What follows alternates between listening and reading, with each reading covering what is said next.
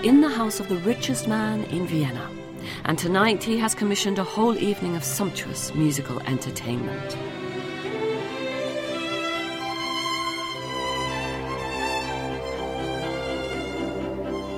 Welcome to the Glyndebourne podcast. I'm Peggy Reynolds, and I'll be exploring the themes and images in Richard Strauss's Ariadne auf Naxos, which is being performed as part of the 2013 Glyndebourne Festival.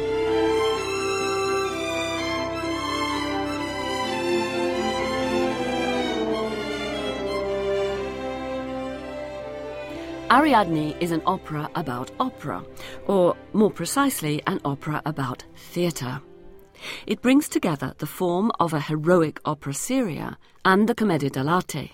Chaos will ensue, but it's a very enjoyable chaos. The writer and broadcaster, David Neese. Ariadne actually is my desert island opera. We actually took a recording of it to Naxos, where we were staying in an apartment, and played it over and over again. I mean, I just love it to bits. It is the most purely what Brecht disparagingly described as culinary opera. I mean, it is pure delight. In January 1911, Richard Strauss and his librettist, the poet Hugo von Hofmannsthal, had a huge success with Der Rosenkavalier, which is probably still Strauss's best-known opera.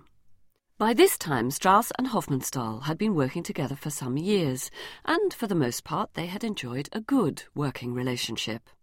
Just 4 weeks after the premiere of Der Rosenkavalier, we know that Hofmannsthal started to dream up the idea of what was to become Ariadne auf Naxos. It was originally conceived as a light entertainment to accompany Hofmannsthal's version of Molière's play Le Bourgeois Gentilhomme. But while Hofmannsthal was enthusiastic about the new opera, Strauss was rather cool, and then Hofmannsthal suggested making Ariadne into a thank offering for the eminent theatre director Max Reinhardt, whose creative input had been so vital to the Dresden premiere of Der Rosenkavalier. The opera we know as Ariadne auf Naxos today, which is the one nearly always performed, is the second of 3 versions. It is the only purely operatic version in which Ariadne is preceded by a prologue, a backstage prologue, that is sung throughout.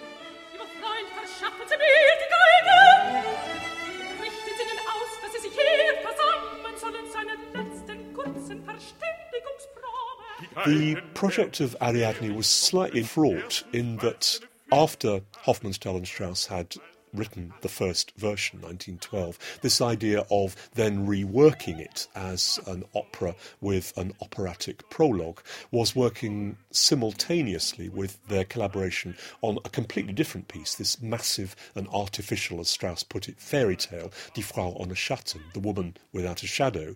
And that, I think, had come to seem rather wearisome to Strauss by 1916, in the middle of the First World War, and he said he felt called upon to become the Offenbach of the 20th century. So comedy was what he wanted, and the prologue of Ariadne supplied that. And yes, that opening backstage prologue does have plenty of comedy.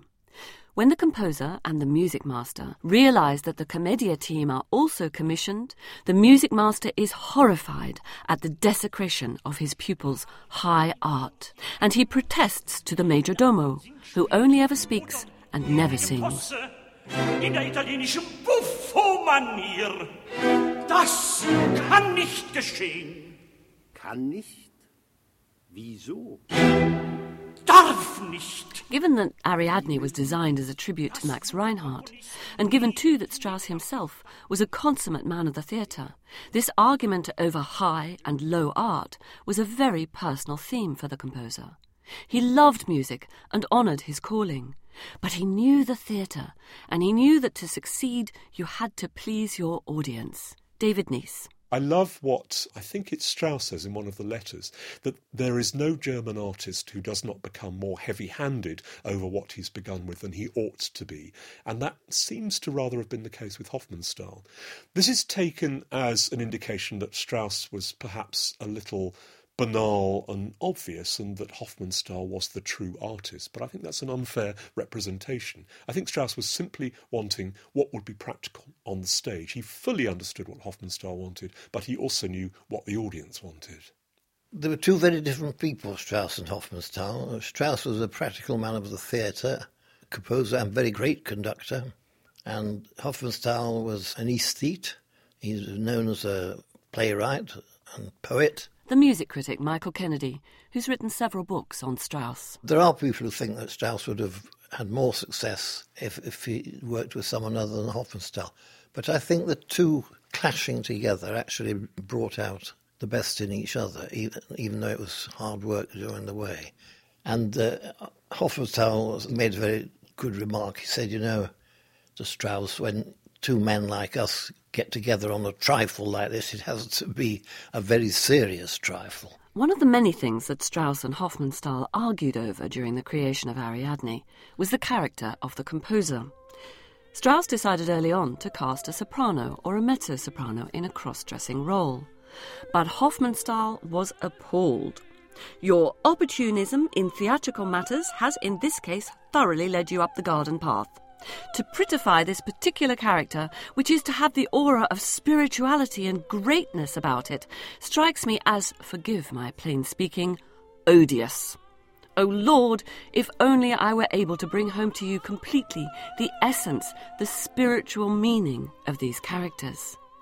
But Strauss had his way, and the elevated qualities of the composer's role, as well as his youthfulness and idealism, are well suited to the higher voice. And it is to the composer that Strauss gives one of the most serious of the arias, Music is a Holy Art, in this trifle of an opera. David Neese. For me, the highlight is the scene in the prologue. First of all, the growing attraction of the composer, this wonderful trousers part, the climax of this very beautiful love duet, and then, above all, the way that the composer is so boyishly excited that he sings this wonderful ode to music. Music is a holy art. Der Musik ist ein heiliger Kunst. And Strauss really pulls out the stops there. It's the prize song, as Hofmannsthal called it. And gosh, that music absolutely glows. But even there's a bit of irony, because whilst the composer is thinking that he's existing on the highest planes of music, the theme of Zerbinetta is sort of tinkling away underneath. So it's a delicious moment of romantic swooning and sort of slightly ironic neoclassical commentary. He's making fun, really, I suppose, of all composers, including himself, that don't like their work to be cut. They feel that all the greatness is chopped away. And yet he's also saying to them, as the music master says, you've got to get it over to the public. You cut it, do what they want, do what they tell you. So he was showing them the impulsive side of being a composer and of thinking every note's sacred, and the practical side of saying you're entertaining the public and you've got to get on with it and how it fits in with everything else. So I think it was sort of wonderfully looking at both sides of his own job.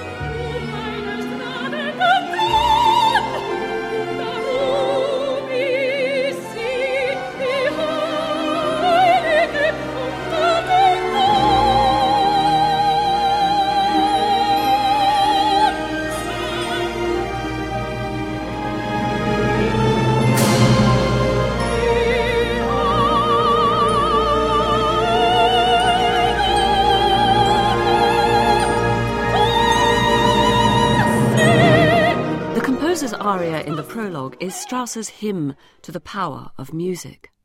But when Hofmannsthal first had the idea for Ariadne, it was the commedia dell'arte element that attracted him.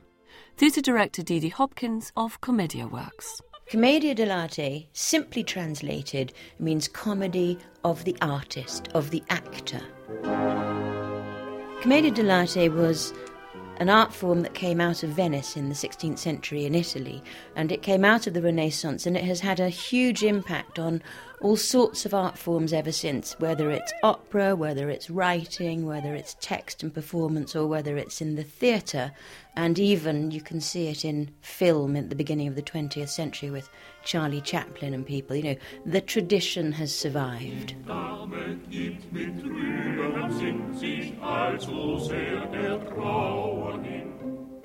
The first commedia troupes were actually guilds of actors, like unions, and it was the first place that women were allowed to be on stage, and everybody was paid. You would have got people from literary academies who were playwrights and poets and people of the court, and they would have been joined by street jugglers and buskers and clowns. There were perhaps 13 or 15 people maximum in a show, and they represented everybody in society. In Strauss's Ariadne auf Naxos, the commedia dell'arte troupe consists of 4 men, Harlequin, Scaramouche, Truffaldino and Brigella, and 1 woman, Zerbinetta. In this opera they do have some individual personality, but they're based to some extent on the tradition of the stock commedia characters. Didi Hopkins. Some of the stock characters in commedia are the servants. For example, Arlecchino. He is a very simple servant. It doesn't mean he's stupid, because he actually has very good ideas, but he's very childlike or childish, and he's a joker, he's an acrobat, and he's very sort of loose-limbed. So he'll follow anything that's got a skirt on. His main other drive is he's always hungry, or he's trying to figure out how to make money.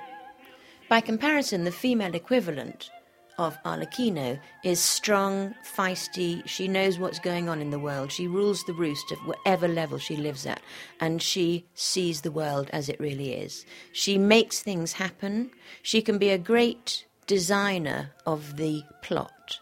Which is pretty much what happens in Strauss.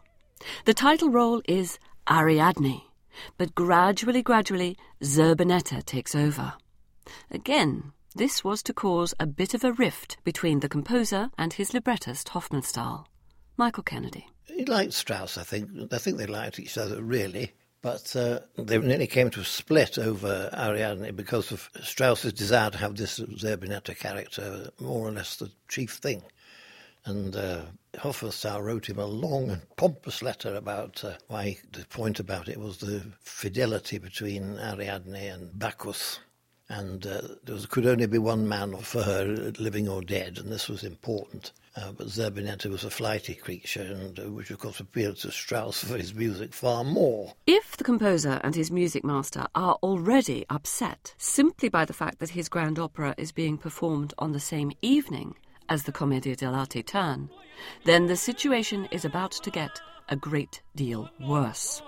The majordomo appears backstage to announce that there is no time to present the opera and the commedia dell'arte consecutively, and so it has been decreed that the 2 pieces will be performed gleichzeitig, simultaneously. Ariadne gleichzeitig.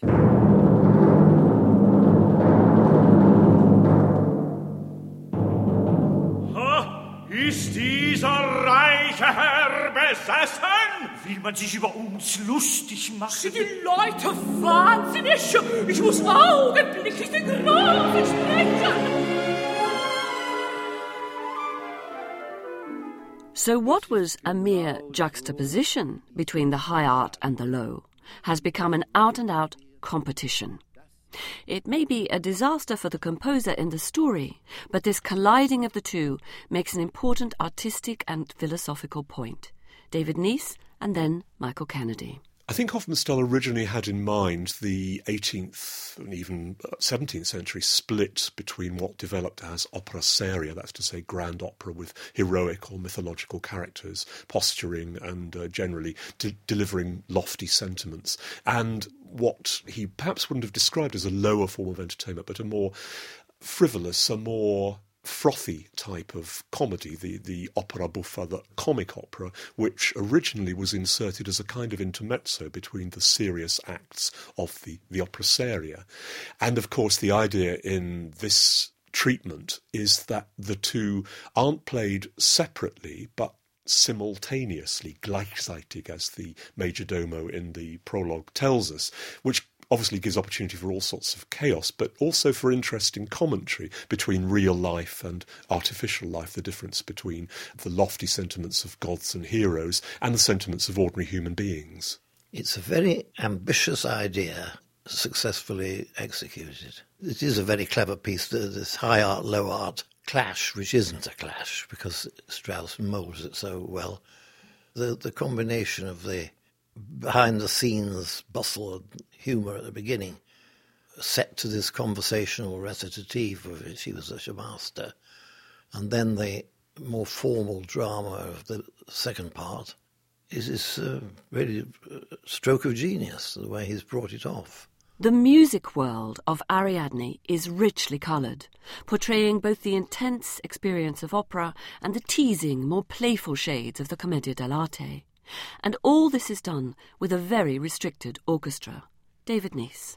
Strauss is actually using a chamber orchestra of some 34 players, but even within that he's trying to make a distinction between the world of the commedia dell'arte troupe, which tends to be very light, quite piano-dominated, has a lot of waltzes and gavottes and light music, basically, and the world of the mythological characters, where he wants to open up the orchestra to be more of a symphony orchestra. You get the feeling that it's almost straining at the leash to be the 100-piece orchestra that Strauss has used in previous operas. So it's a much grander and lusher sound for the heroic figures.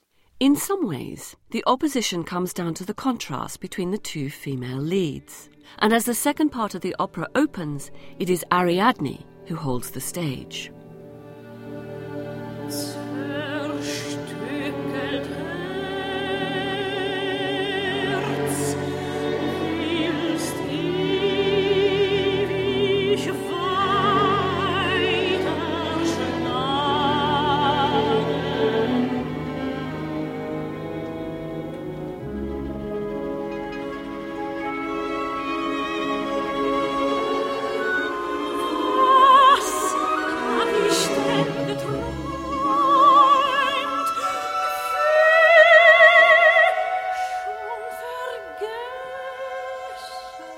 The two sopranos who represent the different facets of experience, the mythological character Ariadne and the human character Zerbinetta, both have very different types of music. The prima donna, which is of course exactly what Ariadne is, the heroic soprano, well, she's more of a lyric soprano verging on the heroic or the dramatic. She has two very grand and beautiful arias and of course a great final duet with Bacchus. The lighter soprano, the coloratura the soprano who sings these fantastic flashing ornaments and runs, Zerbinetta, gets the ultimate tour de force of a coloratura aria, which Hofmannsthal asked Strauss to consult Bellini and Donizetti for, Lucia di Lammermoor, for example. Though, of course, Lucia isn't a light character, Zerbinetta is. The interesting thing is that Zerbinetta's lyrics are perhaps more down-to-earth, and therefore she's not only showing off, she's also telling us what it feels like to be human, whereas Ariadne, in her arias, is telling us what it feels like to be one heroic type of character, to be in one heroic state. So you get an extreme contrast between these two types of arias. Along with Harlequino and the rest, Zerbinetta tries to cheer Ariadne. They dance, they sing, they turn cartwheels and perform acrobatics, all very much in the commedia tradition. Didi Hopkins. Commedia is actually a very, very exaggerated art form because it was originally performed in piazzas. So from the very off, physically, it had to draw the attention of an audience from far, far away, because that's how people earned their money. They drew the audience to them, the audience stayed, and at the end they paid. They were very well known for lazzi, which is comic business, and if you translate lazzi, you get the word laces, and it was literally the comic business that laced together the main story. Like if you were performing Romeo and Juliet, you'd put in a lot of lazzi, but you wouldn't lose the story. But Zerbinetta has one long, brilliant section to herself. Gracious princess, she begins. What woman has not known the pains of love? But for myself that would never stop me loving.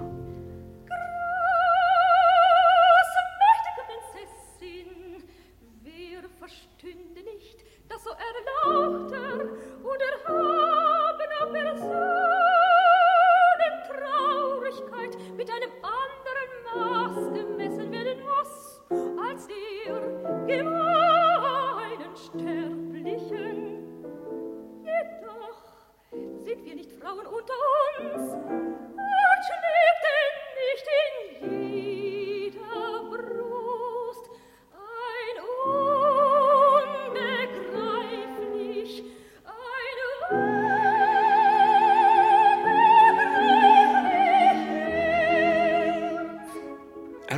Naxos is about two types of being. One is constant unto death, the other is fickle and flighty. And I think Hugo von Hofmannsthal, the librettist, had in mind from the start this disjunction between what he described as the heart that's frozen and the heart that beats. You know, one is stuck in time, the other is constantly mobile. And he was interested in the interaction of those types of characters. In Ariadne of Naxos, obviously, it's the mythological maiden Ariadne deserted on the island of Naxos by Theseus. And on the other hand, we have Zerbinetta, the leader of the commedia dell'arte troupe, who is light and frivolous. I think actually it's much more fashionable these days to play her as a rather more complex human being. And she rather poo-poos the idea of Ariadne's constancy and can't understand it. She moves from one man to another. David Neace. Zerbinetta tells Ariadne that every time a new man comes into her life, she surrenders. At the climax of the opera, Bacchus appears and Ariadne does surrender.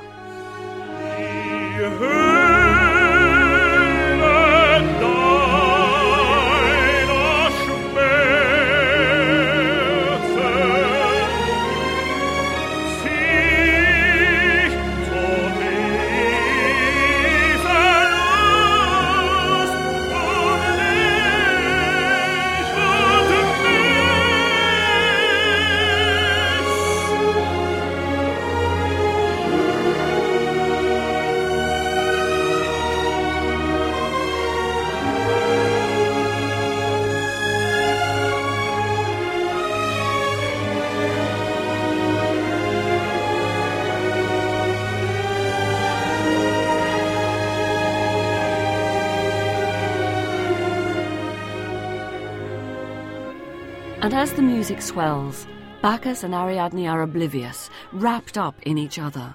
Only Zerbinetta sees, and she says, "I told you so. When the new lover approaches, we surrender without a word."